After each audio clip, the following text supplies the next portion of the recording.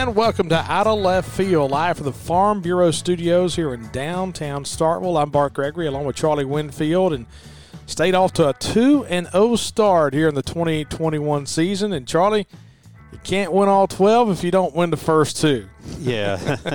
Well, I guess you can go back at those first two, talk a little bit about style points, and if you're happy and sad, however you look at it, bottom line, you won them. And that's half the battle in sports, right? No doubt. That ought to be all the battle. Yeah, that's what it's about, is are you winning? And so far, 2-0. So Farm Bureau, go with a home team. They have agents in every county in the state of Mississippi. Farm Bureau, they got the best rates, but not just the best rates, the best service. Anytime you have something go crazy, you don't want to be calling a 1-800 number, needing a check in a hurry. Talk to somebody that you know. That's a Farm Bureau agent located in all these communities across the state of Mississippi, and go with a home team. And, of course, we are in the Farm Bureau Studios. Charlie, a 24-10 win over NC State last week after coming from behind and winning 35-34 against La Tech a couple of weeks ago. And I guess the thing that stands out to me is how well this Bulldog defense continues to play. And after we've had a few days to digest what went on in that game on Saturday. Now, the thing I look back at, and, of course, we talked about all this on Sunday Coffee, if you look back at the difference in Louisiana Tech and NC State is Louisiana Tech took advantage and was able to hit some plays over the top. NC State had some opportunities, did not hit them. But I think a lot of that had to do with the pressure that the front seven put on the quarterback all day long. That goes hand in hand together. Defensively, this is a team that continues to get better. When you go back and you look at football games, it's amazing how often even a wide margin can be explained by just a few plays. Mississippi State, the line of scrimmage, just dominated that football game this past weekend. I thought they were in control of the line of scrimmage. But then you go back and you say, boy, there was a couple of throws that NC State had a chance to connect on, and they couldn't do it. If they connect on one or two of those, how does that change the ball game? How much more pressure does that put on your offense? How much more pressure does it put on you on defense to back some guys off the line of scrimmage, give them more help deep? All those things can interfere or kind of change the way a game is played, but Mississippi State kind of, at least defensively, won those big plays. You know what I took from Saturday night is we all kind of wondered after last year when you had very limited capacity, and it was really not the same game day atmosphere. You didn't have any tailgating last year. You kind of wondered what it would do to this season, and you wondered what people would be like coming out of the pandemic, coming to sporting events. And, yeah, the crowd wasn't as big as some of the non-conference games and some of the night games we've had in the past. And I know we played the first game of the year. This was our second home game this past weekend. But the first one was at 3 o'clock, and it was hot. But you finally got that night game experience. And what do we always say? You know, in today's world, you know, of course, state folks will tell you that the rival is Ole Miss. But from a college football standpoint and from a sports standpoint, we've always said that the rival is that, you know, 70-inch screen TV and sitting on the couch and the ability to stay at home. But here's what I took from Saturday night of sitting in the stadium. The crowd was alive for most of the game. The cowbells were ringing. Is you just can't replicate that. And you keep asking yourself, why do we enjoy sports? And why are we so addicted to this college game? Saturday night at a college sports football venue is why we're addicted to this game. It's not about just the third down plays. It's about the atmosphere and living it. And that's what I've missed. That's what I missed. It's going back and watching that game and just remembering what it felt like. You just can't replicate that sitting at home. And, man, I tell you what, I look back at Saturday night, man, that was just so much fun. It was a lot of fun. You go back and, look, we've had some of our downtimes, too, at Mississippi State, obviously, where you bring in a Power 5 opponent and you think, we're not going to be able to handle this that well. West Virginia. Or Oregon. You know, you can go through a pretty good list of those. Cooling jerseys. Oh, wait, Maine wasn't Power 5. Never mind. So you go through some of those, and I'm always intrigued when you have that big-name matchup. How are we going to do? I thought the crowd wasn't as big as you would have hoped, but it was certainly an improvement over last year, and the students were really into the game. I thought the student section We're going to have to work on ringing cowbells while we're trying to run a play. That's something we're going to have to work on a little bit. But, right now, it's kind of like George Karl used to say with his basketball teams. I want a team that plays out of control, and then I'll bring you back. I don't want a team I have to push. So I want a student section that's a little bit loud, and we got to rein them back in. So is that same way with the football team too? That's kind of how I feel with this week, because it was almost like the first week you come out against La Tech, it was almost like you were lethargic. Now, La Tech had a lot to do with that, especially in the second and third quarters. But I thought you could really tell a big difference in our team in Saturday night's game against NC State about the want to, about having to be there, about getting up and ready to play. And in the back of your mind, and we'll talk about this later in the show about this weekend, Jackie Sherrill, Coach Sherrill would say a lot of times, hey, it's hard to get teams up an exponentially amount of times over a season. And you wonder about being up for a game, about it being a night game, and now you're going on the road, and now you're playing a 3 o'clock in the afternoon game. It's going to be hot, artificial turf. Memphis has got a good offense. Is this a trap game for State? It shouldn't be. I feel like if you were going to have a trap game, you kind of survived that in week one. We showed up, we weren't ready to play, and you hope the thing that is left from that. I say we weren't ready to play. We weren't ready to play a full game. Okay, we checked out in there, and you can say it was because of La Tech, what have you, but nothing. There was just no energy for a period of time, whether coming from the sidelines, the stands, or anything else. That was better last week. I will say this. If we go to Memphis and we don't in our first road game, in a game against a team that's been pretty good lately, come out with energy and come out with excitement with LSU and kind of trying to build on some momentum, kind of sitting out there, I will be really disappointed because my belief is you've kind of had your trap game excuse already. All right, Charlie, on this week's show, when we come back, we'll talk to Rockey Felker, who, of course, was a longtime head coach at State, 5 years, 86 to 1990. Came back and worked in the athletic department for a long time. Worked in the football office for a while. Came back in 2001, working in the football office. He's now been in the Bulldog Club, 3 or 4 years now. It's great to have Rockey back. But, of course, he was the 1974 SEC Player of the Year. And one of the greatest all-time wins for Mississippi State was a come-from-behind 98, 99-yard drive that they had to come back and beat Memphis, went for 2 in the final minute. And that was just a big moment for Mississippi State in 1974. We'll talk to Rockey about that when we come back. We'll also talk to the King, Jerry Lawler, Jerry the King Lawler of wrestling fame, of course, a Memphis native. It'll be good to talk to him, and he's got a big event going on in North Mississippi on Saturday, and so we'll talk about all that as well. Once again, thanks to our great friends at Farm Bureau. We are in the Farm Bureau studios right here in downtown Starkville. Back with more. You're listening to Out of Left Field.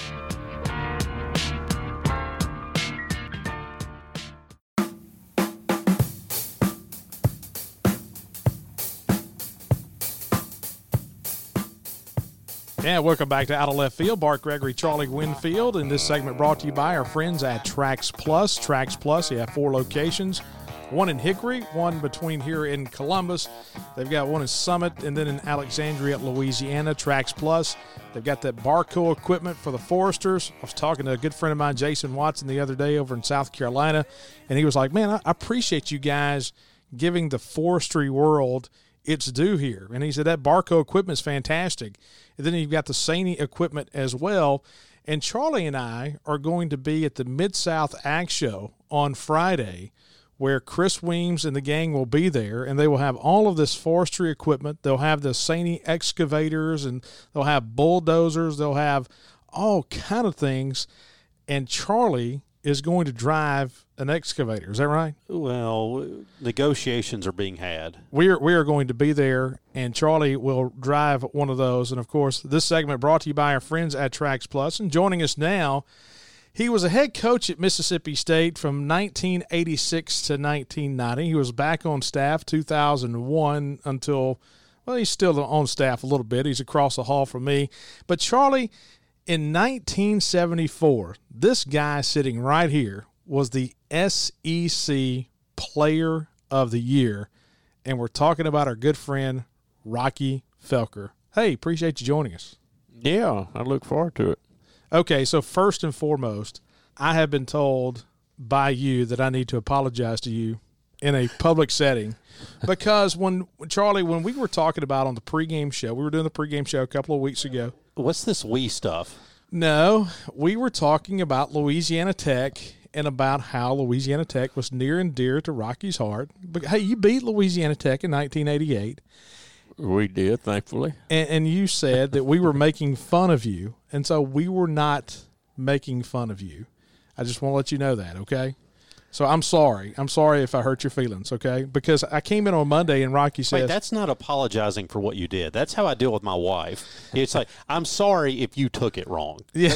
No, an apology means I'm saying I did something wrong.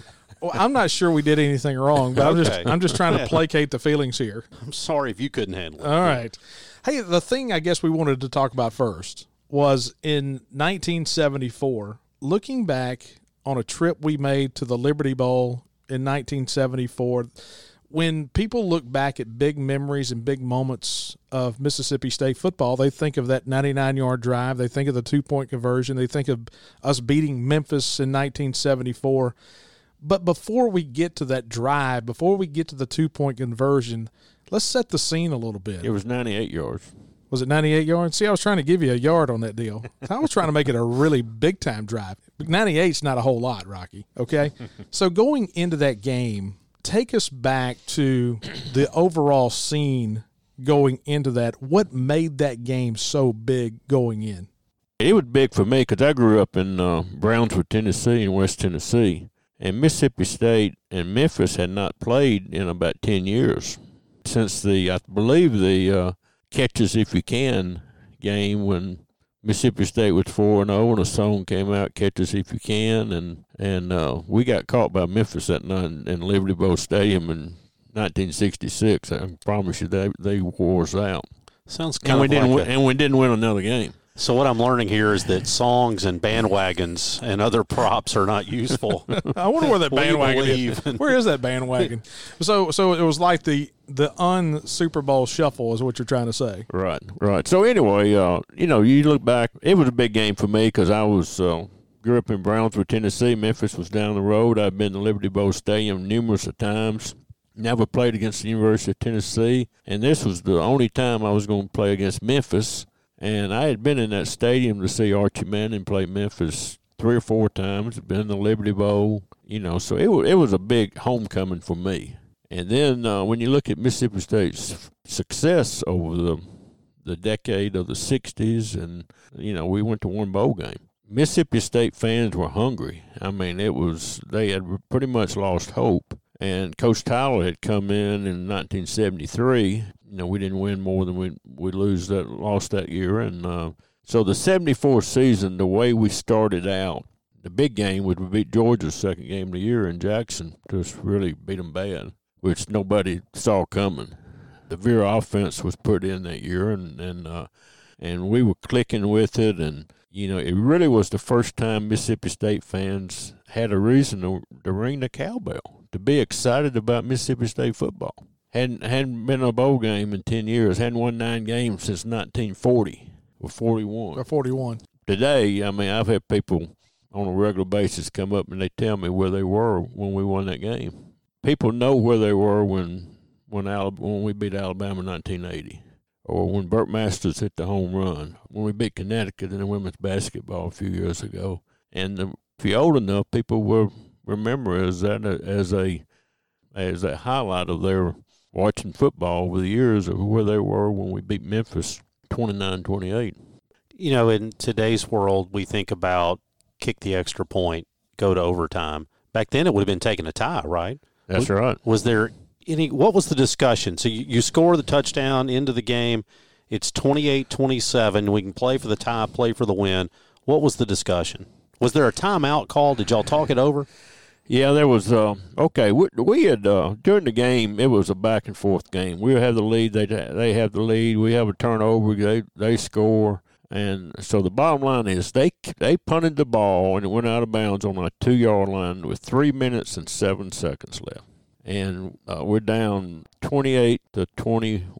28-21. We're 7 points behind. We're in our end zone, huddled up, and we say, "Hey guys, we got to go all the way." So the first play of the drive, it's a 13-play drive. 3 minutes and 7 seconds are left. First play of the drive, we run the triple option to the left. Dennis Johnson had a great game that game. I think he gained about 200 yards rushing. Walter Packer. I tried to get it in their hands as much as I could.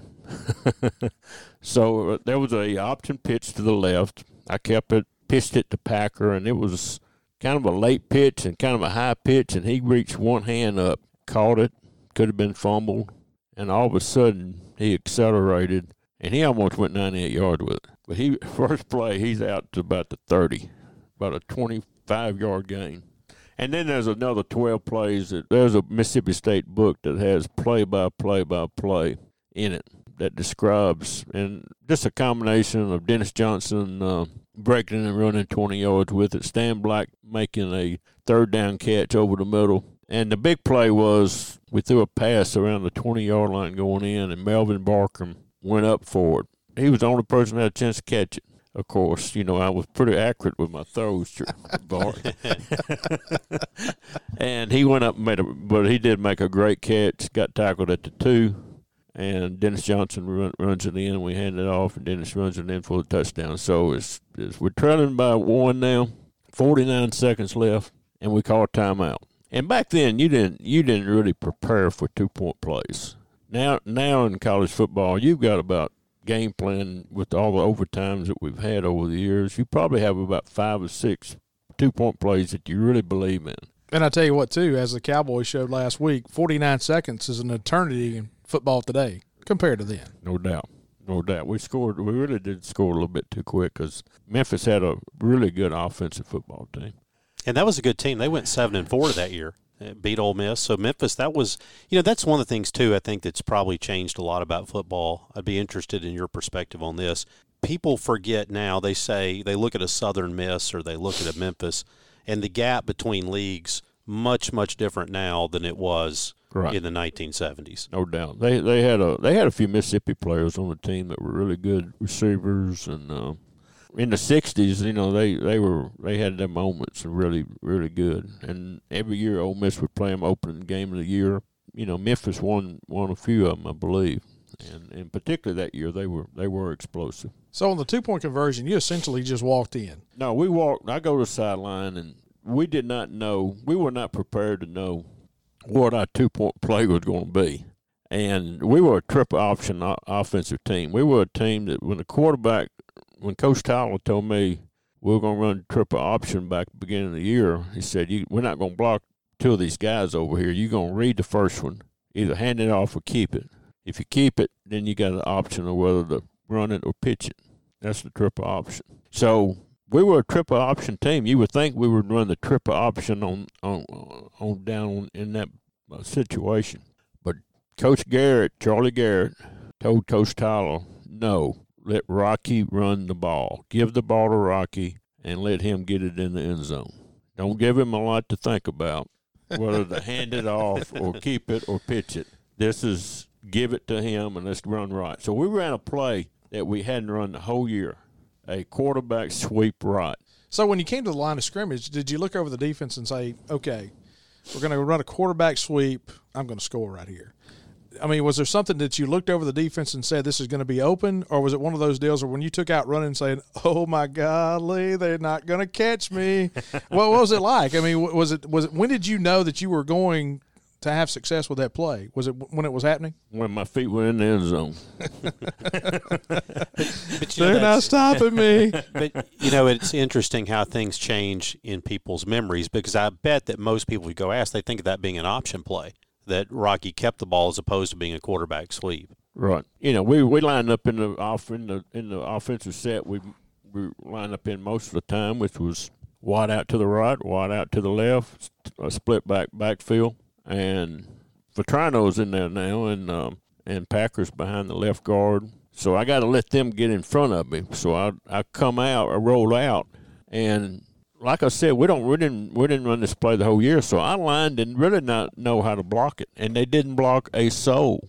Nobody blocked. I've seen lines like that before too. Nobody blocked anybody. The defensive tackle came unblocked in the backfield, and Vetrano, he reaches for me and grabs Vetrano's face mask.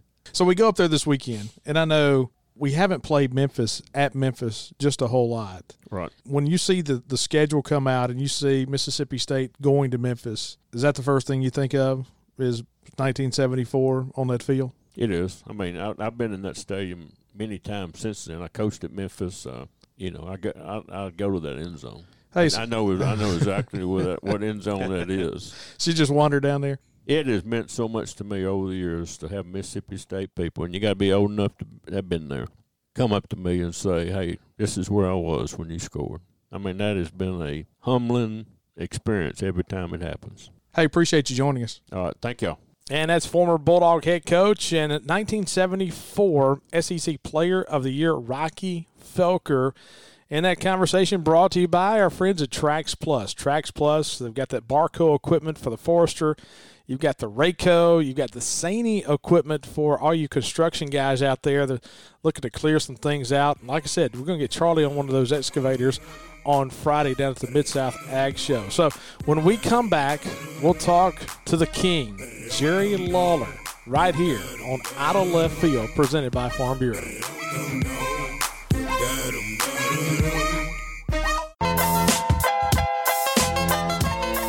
And welcome back to Out of Left Field, and what a great conversation with Rockey Felker, reliving the memories of 1974 when the Dogs went to Memphis and knocked off the Memphis Tigers 29-28 with that big two-point conversion, less than a minute to go. That was Memphis State back then, by the way. Yep. We've just about gotten that changed over, hadn't we? Completely gotten out of Memphis State now. I don't find myself saying that nearly as much as I used to. That was a big deal when they rebranded as the University of Memphis. Remember that? That was a really big deal.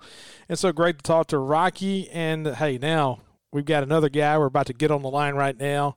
Charlie, you talk about royalty in Memphis, is this guy, Jerry the King Lawler. And we're going to talk to Jerry the King Lawler in this conversation brought to you by our friends at Country Pleasin' Sausage. Country Pleasin', Mississippi-made product down on Highway 49 in Florence, Mississippi. Everything they do is first class. It's the lean cuts of meat, it's lean cuts of the pork, nowhere near as greasy as a lot of the other brands of sausage, and it's just good stuff. You can't beat it. The original, the jalapeno cheddar, all these brands that they have now under that Country Pleasin' umbrella are just simply phenomenal. And so we're going to talk to Jerry the King Lawler in this conversation brought to you by Country Pleasin' Sausage. And so let's go to the phone. And, Charlie, when I think of Memphis, Tennessee, I think of two guys. One is Elvis Presley. The other, Jerry the King Lawler, and he's right here with us. And, King, tell you what, you've got a big weekend coming up this next weekend. I really do. I mean, you talk about Memphis wrestling, and this is probably there have been a lot of big weekends in Memphis wrestling, but this may be the biggest of all. I mean, we are doing an event that is going to involve a live wrestling show plus a huge meet and greet at the Fitz right outside of Memphis, and it's in Tunica, Mississippi. So, and we're bringing in some of the top names ever in the history of wrestling. It's going to be an awesome show.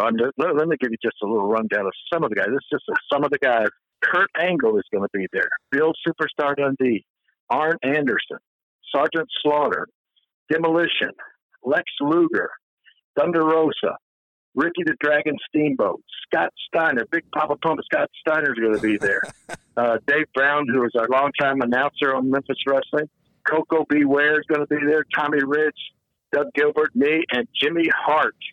So, and that's just half of the list of the people that are going to be there this weekend.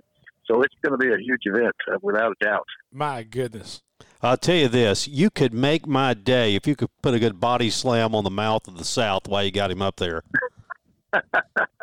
Well, you know what? He and I have become – it started out, we were friends. He started out as my manager back in like 1978 or something like that, in 79. And then we had we had a feud that lasted all the way through the 80s, especially when Andy Kaufman came to town and all of that sort of stuff. But now, as of late, Jimmy Hart has become a really good buddy of mine, and he's coming into town from Tampa, Florida, on Thursday to do a little extra publicity. I actually am going to let him stay in my guest room at my house. So that'll show you how far Jimmy Hart and I have come since the glory days. That's awesome. We're talking to Jerry the King Lawler.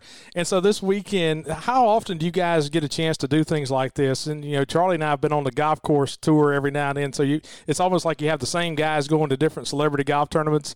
How often do you have a chance to get all the guys, get the band back together to do something like this? Well, certainly not very often, especially in Memphis or the surrounding area here in Tunica, Mississippi. It's a first-time ever event, and the first time that we've had this many stars congregated at one time in Memphis. I do travel around the country and do some appearances. Matter of fact, about 3 weeks ago, I was with Sergeant Slaughter and Ricky the Dragon Steamboat up in New Jersey at a Six Flags up in New Jersey. But so they do have these sorts of events in different parts of the country at different times. But this is the first one ever in North Mississippi and in the Memphis area. So we're really excited about it. I think it's going to be a great turnout. You can almost hear the pride as you're talking about this in bringing this event to the Memphis and North Mississippi area. I think back over my life, and you've always seemed to be such a big ambassador for Memphis. Why do you love Memphis? I mean, you've got restaurants there. I mean, you've been involved. What is it about Memphis that's just kind of latched hold of you? Well, I mean, it's my hometown. Born and pretty much raised there. I was born in Memphis, and up until I was 7 years old. But here's a little part of my history that a lot of people ask me about. When I was 7 years old, my dad at his work got transferred up to Ohio, and we moved into a little city about 20 miles west of Cleveland called Amherst, Ohio. And we lived up there for 8 years. So all of my formative years, I spent, growing up there in Ohio, right next to Cleveland. And man, I became a huge Cleveland sports fan. The Indians had Rockey Felker and players like that. And of course, the Browns at that time had Jim Brown playing for them. And it's 1964, and the Cleveland Browns, won the NFL championship while I was up there in Ohio. So I became a huge Cleveland sports fan and have stayed one my entire life. So that's my attraction to Cleveland. But then we came back when I was about 15 years old, graduated from Treadwell High School in Memphis, and have been there ever since. And got my start in watching Memphis wrestling and doing artwork and drawing some pictures. That's how I got my foot in the door in wrestling. And we had wrestling was a weekly event at the Mid-South Coliseum. I wound up wrestling every week at the Mid-South Coliseum for like 20 plus years. So, it's my home. It's near and dear to my heart, and it's always made me proud. I mean, when I wrestled all over the world, when the introductions, it would always say, "Ladies and gentlemen, from 200 weighing 234 pounds from Memphis, Tennessee, Jerry the King Lawler." And I was always proud to, that they would acknowledge the fact that I was from Memphis, and it kind of helped put the name on the map. One of the things that kind of struck me is seeing how you got started as being a DJ and a TV host. And then you work your way through, you're getting to wrestling, and now in the commentating world, how much do you attribute back to getting on the air? And Charlie and I are big radio guys. We've been doing this for a long time. But how do you attribute getting on the air and how that really helped you throughout your career? Well, without a doubt, that was the first thing that got me interested, not just in wrestling, but in being a part of the show business or the entertainment world from the get-go. I got involved in radio by being just a big fan of a DJ who's still on the air now. As a matter of fact, he's a top DJ still in New York City. His name is Scott Shannon. I don't know if you guys are familiar with Scott Shannon. Oh, yeah. But he came through Memphis when I was just graduating from high school, and he was the biggest star in Memphis on radio. And he and I met through me doing some artwork for him, and I just got infatuated with the radio business, and he helped me get a job at a radio station. So then the radio station I was working at, the wrestling show was advertising on there, and they would send some wrestlers around once a week to get interviewed. I got to interview some wrestlers on just like we're doing right now, except live in the studio. And that was my first taste of seeing those guys' lifestyle. And it all finally came together. And yeah, being on the radio and having that ability, the gift of gab or whatever it was, really, really helped me in the wrestling business. I mean, really, when you look back on my career, I'm probably better known for my interviews and my promos and talking more so than my wrestling ability. I never had a big muscle body or steroid body or anything like that. I could talk people into the arenas. How cool is it? I think back, Bart and I, we got to talking before we called you, and you get to thinking back as a kid, and I think of those Saturday mornings with you and, the junkyard dog and all these things that were taking place as kids. And it looks like, that was kind of a golden age of wrestling, and now there seems to be a renaissance with the popularity. But the thing that strikes me about it is that wherever I go, people still connect with those stars of the 80s. They still want to talk about the Junkyard Dog and Coco Beware and Ricky Steamboat. How cool is that to you to know that even though it's kind of at the height of popularity again, that people still remember the kind of generations that paved the way? Oh, without a doubt. I mean, that is the main thing that is, the underlying reason for having events like we're having this Saturday up in Tunica. I just did last weekend. I did an event similar to this, but it was a Comic-Con. I'm doing a lot of Comic-Cons around the country now. And NWO, Scott Hall, Kevin Nash, X-Pac was there, sitting next to Booker T on my left. And that's the thing you hear from all of the thousands of fans that come to those things. The number one thing I hear is, King, you are the voice of my childhood. And that's what resonates with people, what they grew up with. And me and JR were on, we were on every Monday night or every Friday night for Raw and SmackDown for 20 plus years. So, these people that are adults now, we were just what he said, the voice of their childhood. And plus, and people that were also fans, even a little bit older, go back to remembering the days of watching me and guys like Junkyard Dog and Coco Beware wrestling on TV every week. So yeah, it's cool to and you know what, I'm the same way. I'm a fan of that sort of stuff too. I love to see people that, I'm excited because the rock group Kiss is back on the road doing tours, and I can't wait to go see one of their shows because, I remember seeing them in 1978 at the Coliseum in Memphis, and I was just a huge fan, and to get to go back and see them live again, it's a big deal, and I think it's the same way for wrestling fans. We're talking to Jerry the King Lawler, and they got a big event in Tunica at Fitzgerald's on Saturday, 12 to 5 meet and greet, then 7 o'clock. So you're actually going to wrestle Saturday night. Is that right, Scott Steiner? I'm actually wrestling Big Papa Funk, Scott Steiner, and I was telling Booker T about it this past Saturday, and he said, "Oh my gosh, King, watch out for the Frankensteiner," which is, that was Scott's big finishing hole, and I'm going to definitely try to avoid that. And I told Booker, I said, well, he needs to watch out for the pile driver because I could still deliver a nice one, and so it's going to be a big match. I'm looking forward to it. We have 7 live matches that night, so it's going to be a fun show. I'm curious. I have people all the time tell me, hey, I'm going up to Memphis for a ball game, or I'm going to be in the area. Where should I go? You're a longtime Memphis guy. What is your answer to that question when people say, man, where do I need to go eat when I'm in Memphis?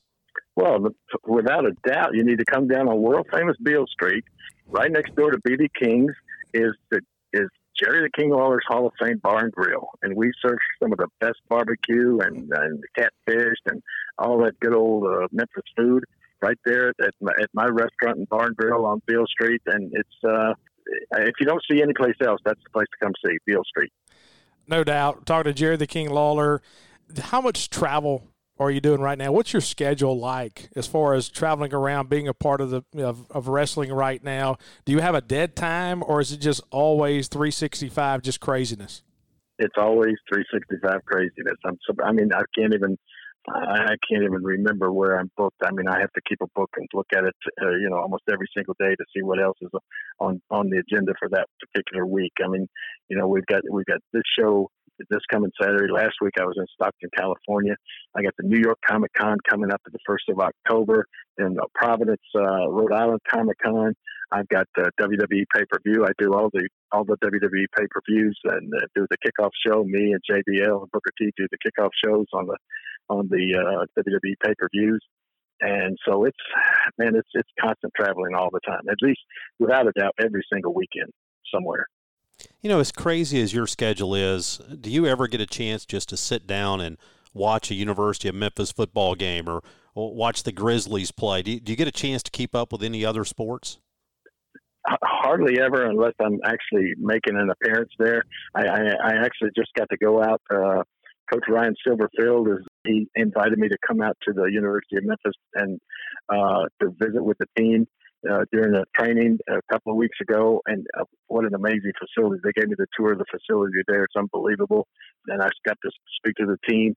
And actually, I don't know if I'll get to go to any games until the final game of the season when they play Tulane. They're going to make it a wrestling theme night, and I'm going to get to run out on the field with the team and lead the team out onto the field there at the Liberty Bowl in Memphis. And I also, like I said, big, huge Cleveland sports fan. I probably cost myself $2,000 taking a break during the Sunday during the Comic-Con to go down in the green room and watch the Cleveland Browns and Kansas City game for about 2.5 hours. And what a great game that was. I'm thinking that this may be the big year for my Cleveland Browns. They haven't won a championship since 1964, and I think they got the best team they've had since then. So I'll go to probably 2 or 3 of their games live. I think September 26th they're going to be playing the Bears. I'm going to probably go up to Cleveland for that game, and so I every now and then get to sit back and enjoy other sports. Got to have a good quarterback in today's NFL, Baker Mayfield. He's got the Browns rolling right now. So we got a lot of state fans that are headed to Memphis this weekend. The game's at 3 o'clock, and so it gives you an I know. Here's what they need to do. They need to come on the way up. They need to stop by. The meet and greet at noon. Plus, you can see everybody and get an autograph picture made with everybody by 1 or 1:30, and then head 16 miles right from there up to Memphis, right into the Liberty Bowl Stadium, and go see the game. Absolutely. Hey, we appreciate you taking time out of your schedule to talk with us. My pleasure, guys. Thank you for having me. The King, Jerry Lawler. Charlie, that was pretty cool. Yeah, 12-year-old Charlie's pretty geeked up about that. That was, I mean, think about those Saturday mornings waking up, turning on Channel 5, you'd see Jerry Lawler plying his craft. You know what's really cool about that is what he said about that world is all about entertainment, and what he took from being a DJ, a radio guy, and being able to really transform himself. And, hey, I went back and watched a lot of – he mentioned Andy Kaufman just a moment ago, and I went back and watched the David Letterman show. Oh, it's phenomenal. It's unbelievable. It's really unbelievable. Where Kaufman threw his coffee on him. He threw his coffee on him, and then Jerry the King slapped him on David Letterman. I mean, that whole feud, whatever, it was just it was a different way of life back then. That was back in the early 1980s. That was good stuff. I enjoyed that. And that conversation with Jerry the King Lawler brought to you once again by our friends at Country Pleasing Sausage, a Mississippi-made product, something that you can be proud of. And if you're headed to Memphis, going to grill out before the game, or getting ready for that LSU weekend next weekend, I tell you what, going to go ahead and give you an entire week to prepare for that LSU tailgate. Go down there and go in that storefront in the Country Meat Packers at the butcher shop. Get everything ready for next weekend's tailgate against LSU. And once again, that conversation with Jerry the King Lawler, brought to you by our friends at Country Pleasing Sausage. Charlie and I will come back with a final word. You're listening to Out of Left Field.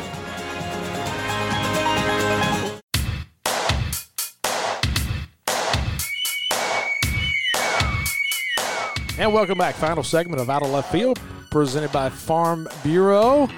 We're in the Farm Bureau studios here in downtown Starkville. Great conversation with the King, Jerry Lawler. And now, Charlie, let's turn our attention to the Memphis Tigers this weekend.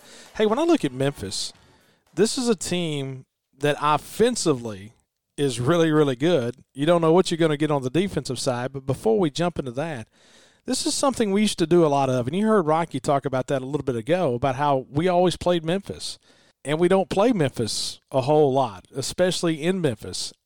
I kind of like this road trip. I do. I know it's a tough one, and you're always looking for someone you can beat in non-conference play outside that Power 5. But I love the trip to Memphis, and I love the trip to New Orleans, because I think it's so great for our fans because we know where to go. We know what to do. You can have your things to do outside of the game. We just don't have a chance to do this much. No, we've got a ton of fans up in that area, too. You get up into that Olive Branch, DeSoto County area. Boy, there's a ton of Bulldogs up there. Remember the commercial appeal used to cover Mississippi State a lot in football? It said Declaring Ledger, but anyway. Well, yeah. So remember when newspapers? Well, never mind. So, no, you're absolutely right. This Memphis team, though, is going to be interesting. And I think it's going to be an interesting matchup from this perspective. You've got two young quarterbacks that are going to be on the field. Now, look, we have talked many times about Will Rogers having less experience than the guy that he's playing. That excuse doesn't work this week because you've got a true freshman going for Memphis. They had an injury at quarterback, and so Seth Hennigan has had to step in. He's from Denton, Texas. How about these similarities, by the way? Last week, Hennigan threw one pass more than 20 yards down the field. He threw a lot underneath. His dad's a football coach. He played for his dad. They threw it a lot in high school, and here he is playing as a freshman. So Hennigan, a guy, 6'3", 200, a freshman, he went to Denton Ryan, and the thing, that's about, 30, 35 miles northwest of Dallas, I think it is. But the thing you got to know about that Dallas area football, they run some complicated offenses. They're very well coached, and there's a long history of good players coming out of that area, particularly quarterbacks. Okay, so Memphis is off to a 2-0 start. They won their first week against Nichols, 42-17, and then last week won 55-50 on the road at Arkansas State. And, yeah, I mean, Memphis is right now top 5 in the country in passing and throwing the football. But you have to ask yourself the question, what kind of heat did he see last week? He's a true freshman. And anytime you start thinking about freshmen and then what defensive coordinators are getting ready to, quote-unquote, dial up, you kind of wonder what Zach Arnett's got in store for the freshmen this week. You got to figure it'll be a little bit different than what he saw a week ago, and I'm not sure there was much of a defense of any kind on the field to be dialed up in that ball game. 55-50, that's a lot of scoring. Let's talk about us offensively. Last week had a tough go of it early on, got better as the game went on, able to win 24-10 against NC State. And when we look back at the game on Sunday and looked at all the stats, it was kind of interesting to see Austin Williams having a deeper depth of target than Jaden Walley. You kind of wonder what you're going to look for this week. I mean, is this going to be the breakout game for Jaden Walley? Is this going to be a breakout game for a Makai Polk and some of these other guys? You just wonder, what Mississippi State can do offensively. You want to get out to a really good start in this game because you really haven't got out to a great start yet. I know we scored 14 points against La Tech, but it wasn't a clean start. Going on the road for the first time, how big is it for State to get off to a good, clean start?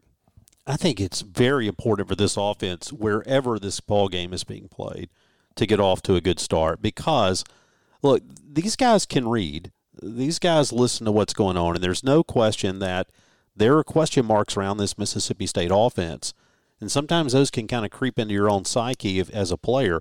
I think it's really important with LSU coming to town in the following week for Mississippi State to be able to go out and put up a big offensive performance.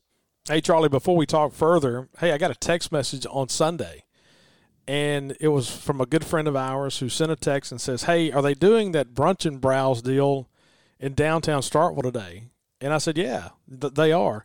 Well, I heard about it on your show, but once again, every Sunday, especially for home games, they have that brunch and browse downtown. And what they do is they open up all the stores in downtown Starkville. And so for all you nice gentlemen, nice ladies who are in town, wanting to do a little shopping on Sundays, just come to downtown Starkville. They've got a lot of different things going on the Sundays after home football games, and that's a really big time for our local retailers.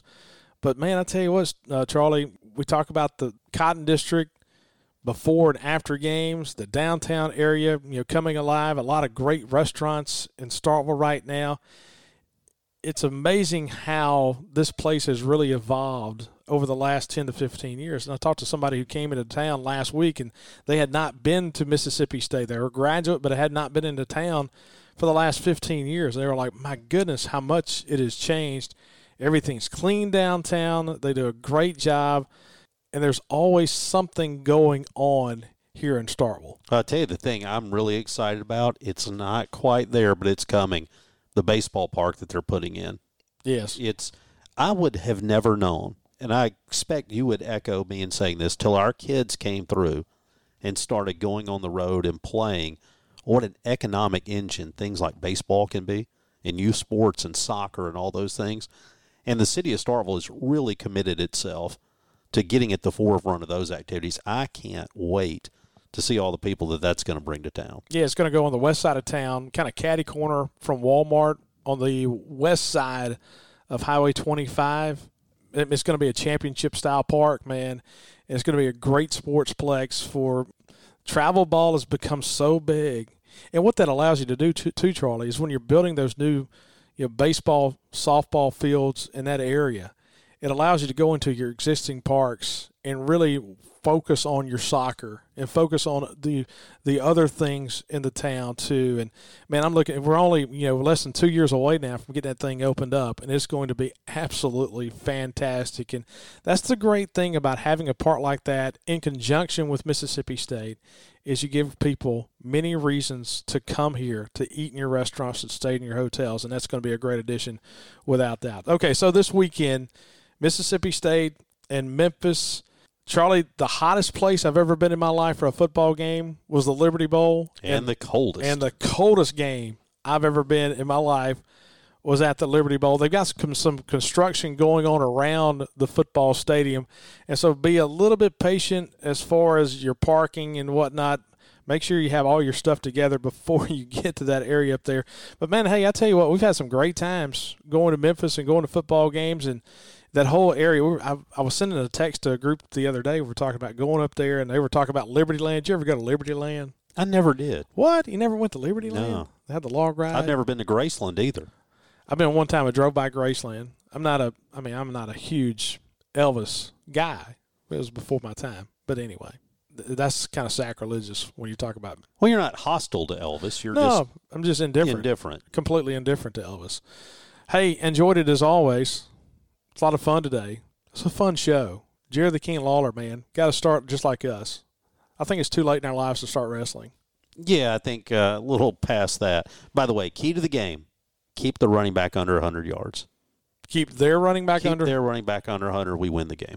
All right, so Charlie will be back on Friday. We'll both be back on Friday, and we'll have our deep dig brought to you by Trax Plus. We'll jump into all these numbers. We'll have our 2-minute drill and by two brothers, and just have all these deep dive stats for you. That's been a real popular addition to our array of shows. And then we'll be back on Sunday for Sunday Coffee as well, Strange Brew. We'll get some Strange Brew and come in here and we'll talk about this Mississippi State-Memphis game. So once again, thanks to our great sponsors, Farm Bureau. Go with the home team. We're in the Farm Bureau studios. Trax Plus. Charlie's going to drive that excavator on Friday, and let me tell you something. I'm going to film it, and it's going to be somewhere on social media. I can guarantee it. And then, once again, thanks to our great friends at Country Pleasing Sausage and the city of Starkville, Mississippi's college town. So for Charlie Winfield, I'm Bart Gregory. Appreciate you guys hanging out with us on Out of Left Field.